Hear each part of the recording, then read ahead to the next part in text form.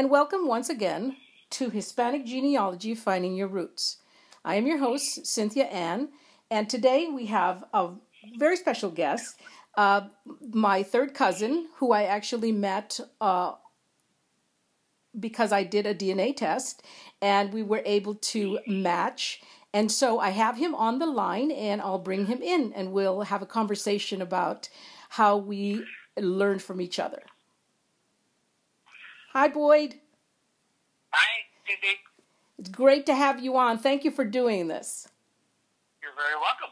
So basically, it's interesting because, as I said in my introduction, that we really didn't know each other until we took the DNA test, and we really didn't contact each other until a couple of months ago. I'm part of this whole process of doing this podcast is to help people to understand how genetics, DNA works, and how taking a DNA test can actually help you to connect with your ancestors, and for people that you have never met before, like me and you. And so this is how we connected. We connected because of the DNA test that I originally took with Ancestry.com. So here we are. We connected 2 months ago, although I had kind of, tried to reach out to you a few years ago, but, things are difficult in life, and you weren't able to connect with me until we actually connected on Facebook. And so now we're great friends, and I can't wait to introduce you to family members, and likewise you introducing me to your family members. So pretty much the way you connect is through my father's mother's line, which would be the paternal side. And so my father always spoke about the relatives that they had in L.A. I was pretty much from Central and then Northern California, and he always talked about his mom's relatives that lived down south, and he was always excited about them. He always told me stories about them, but for one thing or another, we just couldn't connect with the side of the family that belonged to my grandmother until now. And that's what makes me so excited. Better late than never is right. So tell me a little bit now. So since we're talking about my father's mother, and you are related to her because my grandmother, my father's mother, is your great, it would be your great aunt, correct? Because your grandfather was my grandmother's brother. Yes. So my grandfather, your grandmother are brother and sister, correct? Right. Rosa and Antonio. Yes. Yeah. And really, that's the only recollections that I have, or any information that I have. They never spoke of my grandparents, Antonio, and my grandmother, Gabriela. I don't know anything beyond them yet. It's still in work. It's still a work in progress. So I can speak of my grandfather, Antonio, and I can start there if you like. Yeah, what I really want to know is about him, because that's where we connect. And exactly. I'm very fascinated because I never knew that side of the family. Hardly any of us knew that side of the family. My dad separated from his relatives, early in life after coming from Arizona to California, and that separation happened. They went to Central California and then up north, and his mother's side of the family just came down here. So tell me a little bit about Antonio. Do you know much about him? Because I did find some things about him in the record, and I remember talking to you about finding it and matching those that bit of information that I knew about him. Yeah, I'll tell you what I know, and then we kind of go from there. Sure. He was born in 1984 in Baja California, and he passed in 1965.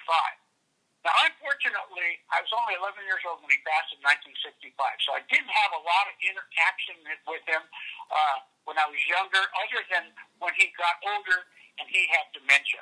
And by that point, the family was taking turns with him staying at their homes, right? Right. So I have recollections of him personally, of him staying with us.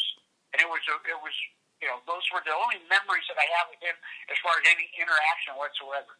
But prior to that, I know, going back to what I know about my grandpa, we called him Tata, so I'll refer to him as Tata because Yes. that's what I'm used to. Right. What I understand is that they, all their kids, my grandmother and my grandfather, were all born in Arizona, starting from the oldest, Patricio, in 1906. So I know they were in Arizona prior to 1906, but I don't know exactly when they actually made it to the Tucson area. And my understanding was that he was a machinist. Well, I know that he was a machinist for a fact here in Los Angeles. I don't know that he was in Tucson. The hearsay that from the family is that he worked for the railroads there, and maybe he picked up a trade there. I don't know this for a fact. Mm-hmm. I do know that he was a machinist here in Los Angeles because when my mother and father married in 1953, my father apprenticed with him as a machinist. Okay. So my father worked with him for a while as an apprentice machinist, and he obviously was a machinist. So, and they had a weird relationship. I know my father used to joke about it all the time because my tata understood English, but couldn't speak English. Okay. Spoke Spanish. Uh-huh. And my father understood Spanish, but he couldn't speak Spanish. So my father would speak in English, and my grandfather would speak in Spanish, and they would communicate this way, and they both understood each other perfectly, according to my father. So, so that part I know he was a machinist because my father actually physically worked with him. So, but again, I didn't know him a lot because he was he kind of had faded out with back then they called it Alzheimer's, I believe. Right. And I didn't really have a chance. And I was too young probably to really ask any questions that I might be able to get information from. And but I do know, like I said, that he would spend time with us at the house. And it was difficult sometimes because when they get to that point in their life and they have this disease, oftentimes they want to take off and go somewhere. Sure. God knows where. Yeah. But memory that I have with him is he always dressed up nice. He always had a shirt and a tie on and wore a fedora. You sent me a picture of him, and I really appreciated it too because I'd never seen that side of the family before. And my grandmother was always I'm like you, we're about the same age. And when I remember my grandmother, she was very quiet and very subdued. She was already in her, I don't know, it could have been 60s or 70s. And she never spoke about anything. She just kind of sat there with her little purse and didn't want to move. And so we never knew anything about that side of the family at all. And when you sent the picture to me, I was really impressed with the fact that he was a really sharp dresser. Yeah, and also now it's funny that you mentioned that because one of the memories that I do have of my grandfather, they had a house in Rowan Street in East LA, right off Brooklyn, and they always had a lot of gatherings there at the house. The whole family was really into getting together and find an excuse to get together and have fun. But my grandfather was very quiet also, like he mentioned, and he would stand there on the front porch. I always had a porch in those old houses with his arms crossed and a shirt and a tie, no jacket, but his fedora on, and he would just be studying and not saying anything or not communicating or visiting, just looking over the whole situation. And I could read that he was pleased with it, or if he was like policing it. I'm not sure, but I do have that vivid memory of him standing there with his arms crossed, and he was not a large man in stature, but he stood there with his arms like he was. Just kind of surveying the whole situation and being the the elder statesman. Yeah, he was, and I'm sure that probably goes back to the traditional type, father being in charge and the boss and the head of the family. Right, exactly. Yeah. And that's exactly the posture that he represented, standing there like that. So, but those are the really only memories that I have of my grandfather. Unfortunately, there's not a lot. And my grandmother, if I can pass, she passed 2 weeks before I was born. Mm-hmm. And So I really don't have anything. That would be Gabriela, right? That was, pardon me? Her name would have been Gabriela. Yeah, Gabriela. Okay. And we called her so because she was very short. And so that was a nickname. I shouldn't say we because I wasn't around, but that's what everybody referred to her as, Nanita. Yes. So, and I didn't know much about her. They never spoke much about her personality or what type of person she was, or I think she was just a homemaker. Her home life, which is pretty much the way it was back then. Oh, sure. So I really don't know that much about her. So I've got notes, if you care, to go down the line with each of my aunts and uncles, my tata and my nanita's children. Right.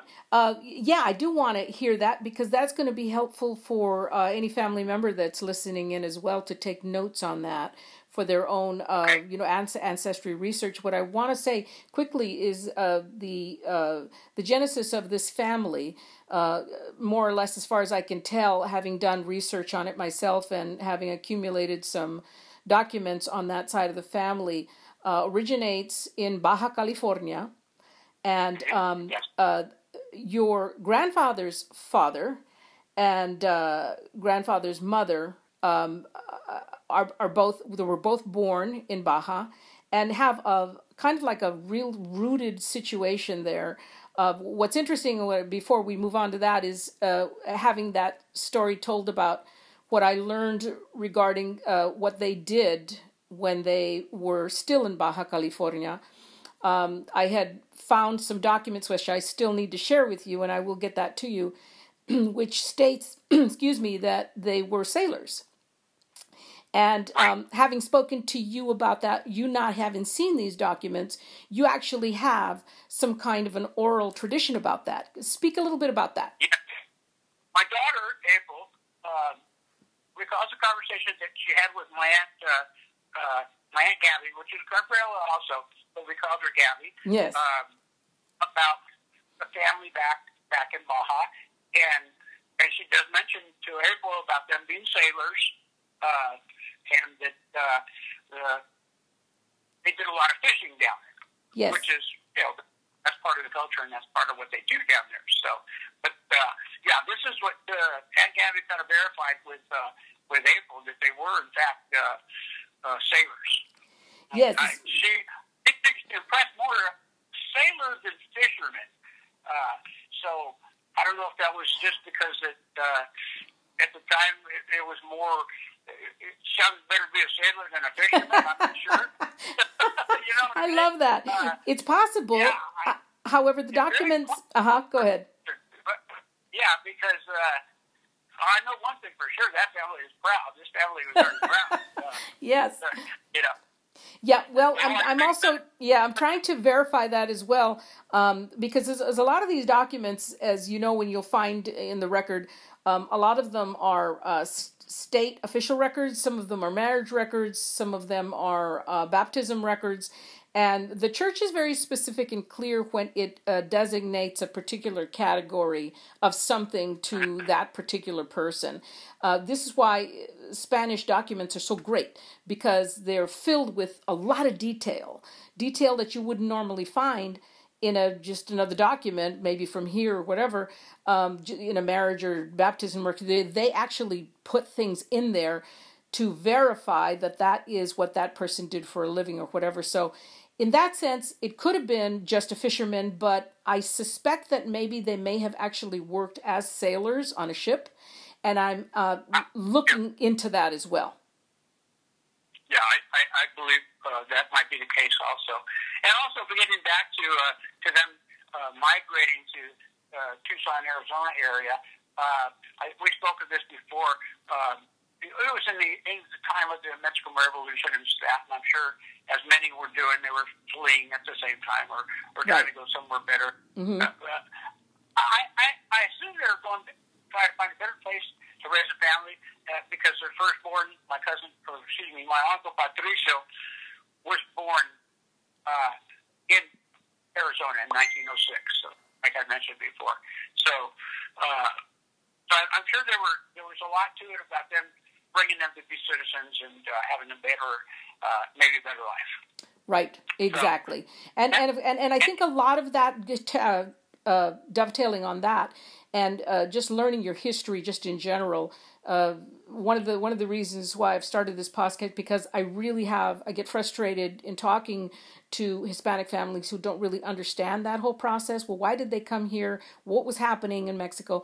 That story gets cut off, and you don't really end up knowing why. There was a lot going on in Mexico, and prior to and during and after the Mexican Revolution, there was disruption like most people in the United States have not seen. And this is what caused a lot of migration. Not that they wanted to leave their home country, but that they had to. And there's a big difference. And that to me, for myself personally, that makes me even prouder of my family, because it takes a lot to leave your home country and to travel that far into a place that may be unknown. I mean, there's got to be a lot of unknowns. It may have had some reason in particular. I'm assuming family, because a lot of other family members on our side hail from that area. So they're probably all kind of sticking together a little bit, you know? Of course, yeah. They follow each other, yes. Yeah, so. But anyway, if you want, I'll move on to my aunts and uncles. Let's try that. Okay. Let's go with the first one I mentioned already, by Felicio. He was born in 1906. And unfortunately, he died in 1930. So he died at a very young age. Mm-hmm. They never spoke much about him. My only recollection is that they mentioned it was diabetes related. That's awful young, diabetes, but I'm sure there wasn't the kinds of medicines and treatments and et cetera that there are in this day and age, education, et cetera. But diabetes does run on this line of the family. Yeah. Almost everybody, all of them had it. Almost all of them had it. And my siblings, I have several siblings. There's 7 of us, well, 6 of us now, but there's 4 of us, not myself, but there's 4 out of the 6 that are diabetic also. Oh, so I'm sorry, right? That is a family trait that we have. But, so moving on to him, the next one would be my Aunt Carmen. She was born in 1908, died in 1999. She was born deaf. She never heard her whole life. But she was one of the sweetest, happiest people. She never married. She just always had a smile on her face, and loved to see her sisters dance, because I'll get to that a little bit too. But there was a lot of music and a lot of dancing on that side of the family. There was, like I mentioned before, there was always time and room for a party. It sounds like us, that's for sure. Yeah, and I love that part. I inherited that part. My kids have too, and that's a good way to live life. Right, that's right. Be happy and enjoy. Anyway, what I know about her, she was a seamstress all her life, and she worked in the LA district after they moved from Tucson to East LA, in the garment district in Los Angeles and that. And I always remember in their house on Rowan, she always had a commercial sewing machine there. She was always sewing something, because she would do like subcontract work, I think it was called. So she was always been very, like I said, she was always happy, and she read lips. At some point in her life, she learned how to read lips. And, wow, great! So you could pretty much communicate with her, and she didn't know sign language, but she would try to motion whatever it was she was trying to get across. So, and usually we all understood each other. So, wonderful. So that worked. Yeah, that worked out really good. So, and she was, like I said, born in 1908, so she was the second one. Then the third one would be my Aunt Rosa, and she was born in 1910 and died in 1998. Very, very quiet. It just reminded me when you said your mother was very quiet that way. Yes. And they have the same name. I thought of my Aunt Rosa because she was that way too. She was very conservative, very quiet. I don't know what was going on in her mind or her brain, because Well, she certainly never shared when I was around. Yeah. But very quiet, very reserved. When all the other aunts and uncles were dancing it up and joking and kidding and having a good time, I don't even remember cracking a smile. Very conservative. It definitely sounds like my grandmother. Interestingly enough, before we move on there, I had said this in my last podcast for those who are searching their Hispanic ancestors. This particular aunt of yours has the same name as my grandmother. And it's not obviously her. It would have been her niece, but this is where people get confused, because when they go and they look for the record, they will grab something that looks just like the name of the person without checking, and then you end up getting very confused. And so this is just a perfect example that can happen. So you have to kind of cross-reference that date. Always look at that date. Make sure that person is, the person that you're looking for, and not someone who's related with the same name. And I started to make the same mistake when we reconnected again the second time a few months ago, and you had sent me a letter or a message, and you mentioned Rosa Leon, or Rosa on your side, excuse me, and I got confused there. Yes. Thinking, what's going on here? And then obviously we started putting things a little further and put two and two together, and we were able. But most people that don't know as much as you know, which is a lot, and what little bit I know, probably it would be difficult for them to make that connection and put it together. And it's only because I've been at it for such a long time. But I made my mistakes at the very beginning, just like you did. Well, let me say before I go further, we sure appreciate everything that you do. Thank you. It's great. And this could be great. So now we also have another example exactly like what you were saying, and that would be Antonio, right? Antonio. That was the next one on my Uncle Tony. Mm-hmm. Now, for some reason, I didn't write down what year he was born or what year he died. Well, I have your ancestry site up right now, your tree, and it says he was born in 1913, but there's no date when he passed away. Yeah, it was 1913. And I'm going to guess he died in the late 60s, early 70s. No, I take it back. I'm sorry. It was like mid-70s. And the reason I know that is because there's pictures of him with us kids on my side. I'd go into the Pike in Long Beach. He used to take us to the Pike in Long Beach. And those pictures, he's in the early 70s. So, and he was still healthy then. He also, with the diabetes and all that, eventually that's what took him. He didn't take care of himself. He was a bachelor most of his life that I know of, and he partied. He liked to drink and go to the nightclubs and all this other stuff, and never took care of himself. So he started. His health obviously paid the price for it, but he still continued. He lived his life the way he wanted to live, I suppose. But he was the life of the party. He really was. He had jokes and was cutting up all the time. He cut women's hair. He did.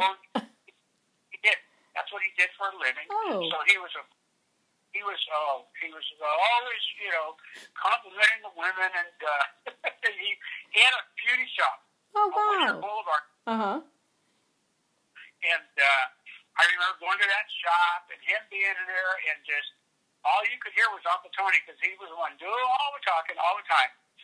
And standing out in the storefront there and just watching all the characters back then. And this was probably in the late 50s or early 60s, all the characters that you would see in those days on East Whittier Boulevard in LA. Mm-hmm. And there were many of them, because there were a lot of World War II veterans that were homeless back then. They were homeless just like today. Right. And I remember this only because I remember one in particular had lost a limb, his arm, and he had one of those wooden arms with the hook.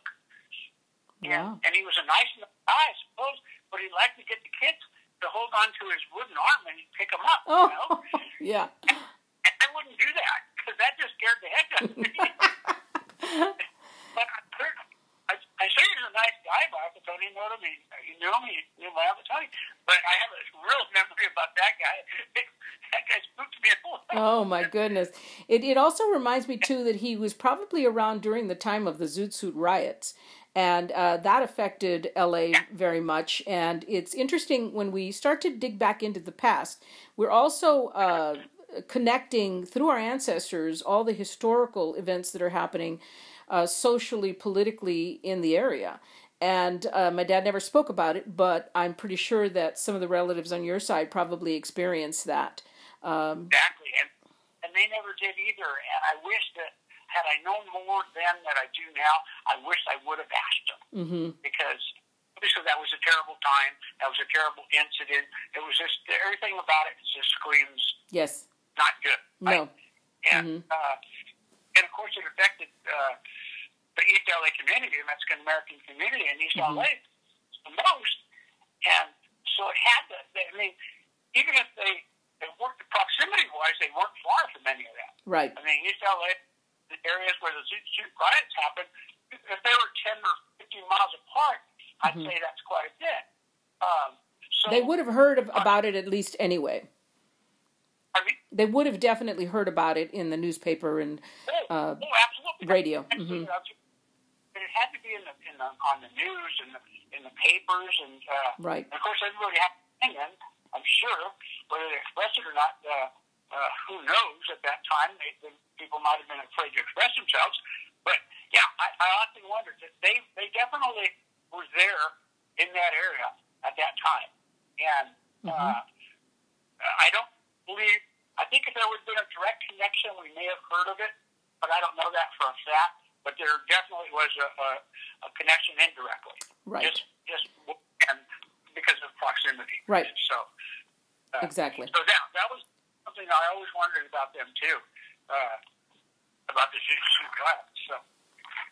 And the whole area, to the whole entire, but the entire experience of growing up during World War II and everything that was happening at that time in the 40s, the Great Depression. I always go back to that because our direct ancestors experienced that.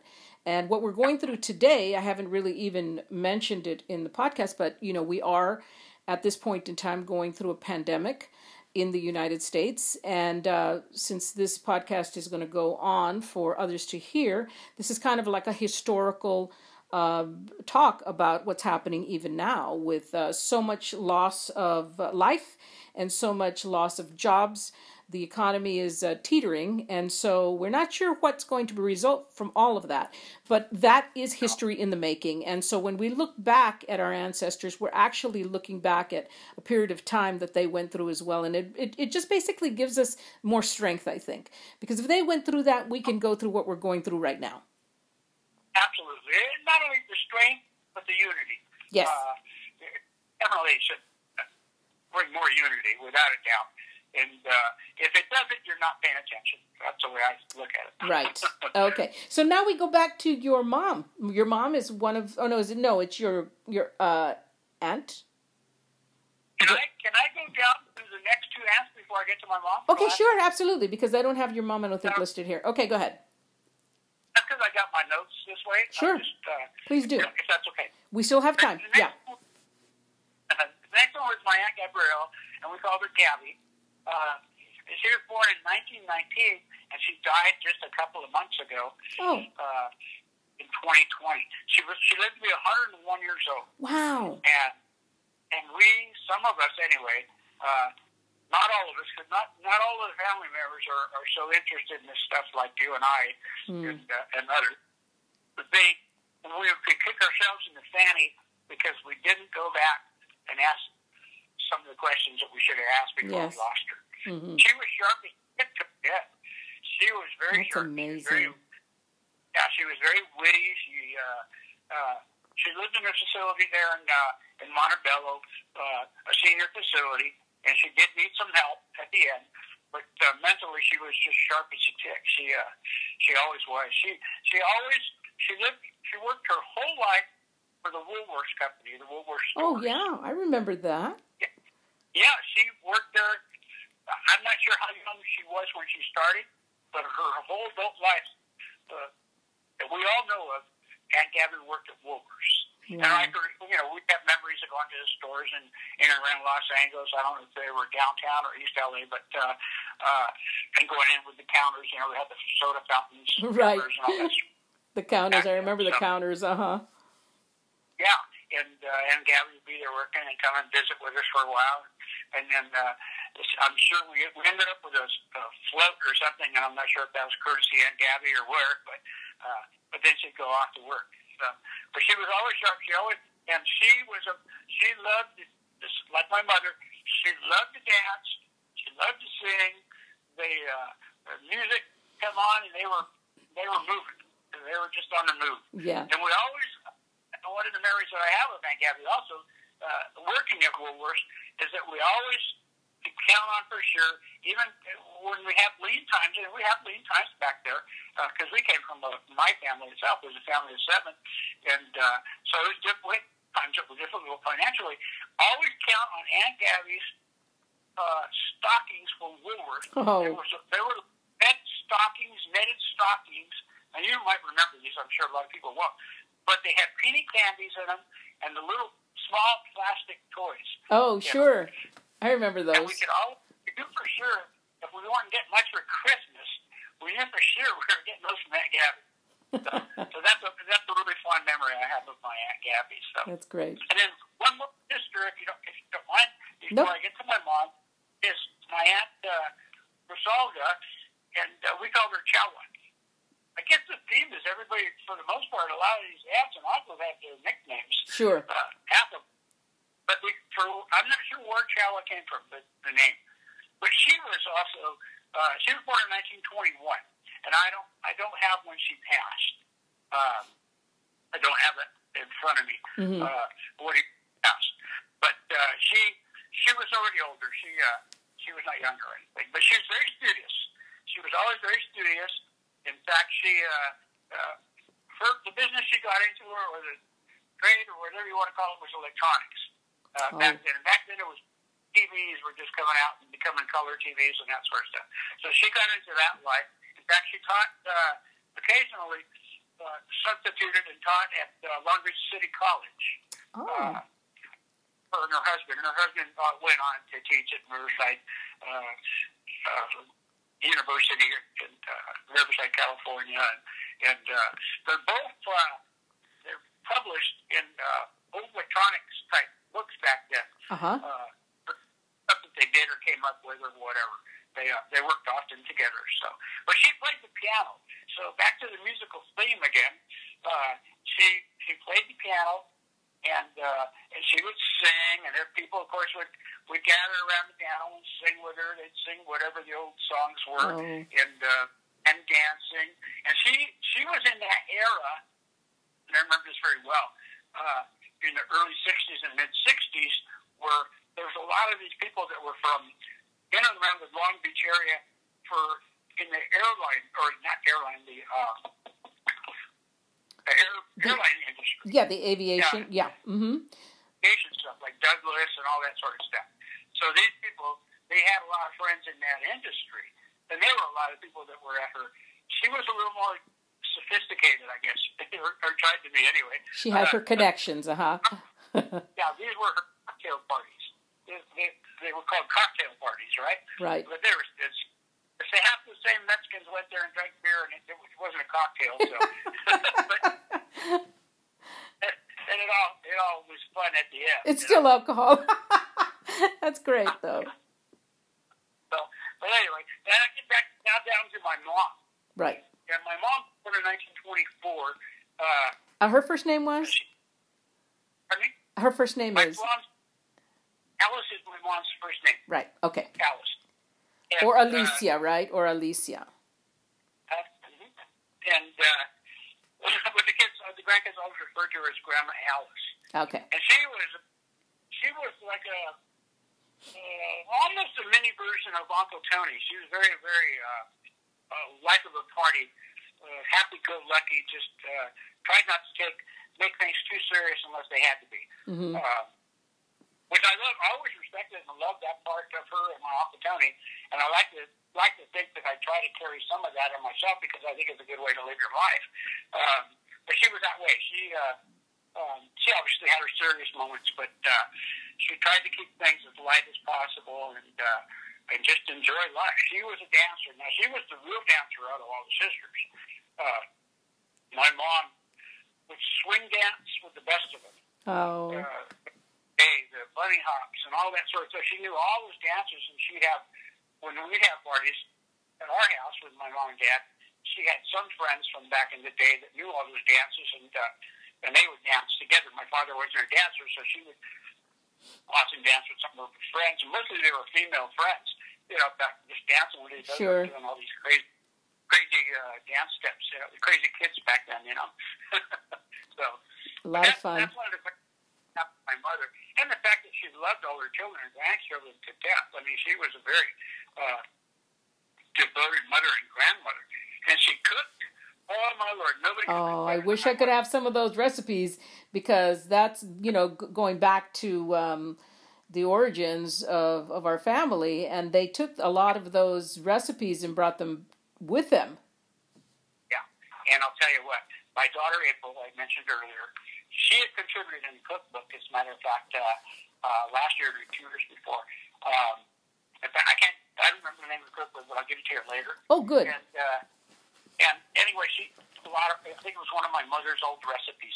But my mom used to babysit my 2 children, Stephen and April, when they were small and needed to be at work. Mm-hmm. Spent a lot of time with my mom, and my mom used to cook and show her how to do things. So my daughter's loves making my mom's tortillas, and my daughter's the one that put it to a recipe, because my mother never had a recipe. She would just make things. It was exactly like our family. They didn't write things down too much. Yeah, so my daughter would be the one to write down, what she learned from the ingredients-wise, and that, to try and keep some of those recipes alive.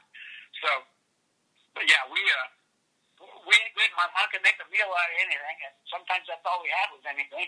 But she always made a great meal out of it. Oh, that sounds wonderful. And like I said, she was a great mother and she loved her kids and her grandkids, and she'd dance with them when she was younger, and then when she couldn't dance along health reasons, she would put them on her lap and chair dance. So we referred to it as chair dancing. Mm-hmm. So she'd dancing in the chair there with the kids on her lap, and she'd always sing to them, and one of the songs she always sang to them was Tea for Two. Why that song, I don't know, but my grandkids, my kids and other nieces and nephews had fond memories of that, Grandma singing that song to them. So, but I think I've gone down my list here, Cindy. Those are great stories, Boyd, and one of the things I wanted to just tell you was that it's brought me a lot of joy just listening to this. I hadn't really even gone over any of this with you before, but it brings me joy because it reminds me so much of my dad. My dad used to love to dance. I mean, he was early in his life. He, I think if I'm not mistaken, actually won a few dance contests. He was so good, him and my mother. And what you were describing here on your side of the family really just matches so much of my dad. His personality, the things that he loved, the way he was. And, it's just got to be genetics, because it's so connecting the families together. And, we've talked about that too. We feel an affinity that, just speaking to you for the first time was like a real connection. And that is because we share we share our bloodlines, and that's what family is all about. And it's a shame that we disconnected from this side of the family and didn't grow up knowing them, basically because of it was distance. It was basically distance, and at that time all they had were telephones, no real connection there. But it's been fabulous connecting with you again and sharing with me the pictures that you have and your stories. I want to kind of close with this one great story you had, and it's up to you if you want to share it, but it's a story about the wedding that you were telling me about. It was a baptismal picture. Pardon me? So the story goes that it was this group of people who wanted to have a or just get together, right? Right. They were looking for a reason to have a party, is what I understand, what I'm told. they were looking for an excuse to have a party, and I guess anybody could just have a party by going to a liquor store, getting some booze or whatever, and chips, and turn music on, right? But this family had to do something different for some reason. I don't know why, but or our family, I should say. But they decided to have a fake baptismal. Now, we didn't know for years. I've had this picture in my possession for years, and it's a beautiful picture with, I never counted, but if you've seen it, Cindy, there's got to be at least Yes. 20, 30 couples in there. And they're all very well dressed. They look like they're going to a wedding. They're dressed to the T's. And there's a nurse in the center, front and center, holding a baby. And we never paid attention to it. We just thought it was a get-together for something, right? Yes. And shared this with one of my older cousins, and he goes, take a look at that picture better, and look down at the baby. And lo and behold, the baby was a doll. So the story is that they decided they wanted to have a get-together where they could all get dressed up and have a nice party. So they had a fake baptismal, had somebody dress up as a nurse and brought in a doll, and they took these. I don't know how the party went, but I'm assuming it went grand because everybody was really, you see it, they dressed up, they put the head to the T's, and I have that picture, and then I think I shared recently with you a party around the tables and stuff where they were standing there at the same party. In fact, that picture, if I recall, yes, has my grandmother Antonio in it. Yes, I haven't shared it yet, and I will, because I'll probably get a bunch of emails on it. But, I do have those too, and I just thought that it would be so great to hear it from your words, what exactly happened. And, of course, you telling me you weren't exactly sure why they couldn't do this without a baptism, but there were no babies, so they kind of faked it a little bit. Made a baptism, yeah. And according to my cousin Richard, they even had one of the local priests come by and do his little thing there, just to be part of the party. So I don't think I shared that part. I love that story so much, and of course it just basically reveals the kind of fun type of people they were, the time of environment that they lived in at the time, and how resourceful they were, and curious they were, and they made it work for themselves. And I just find that fabulous because I see so much of that in my family. I agree so much that they were enjoying life. I don't know how much I've better to say about that. They were found a way to enjoy life even more. Well, we're coming to the end of the podcast here, and I just want to thank you for taking the time to call and get this in, Boyd. It's wonderful. It's going to be there for anyone who wants to hear it, and I just want to thank you again.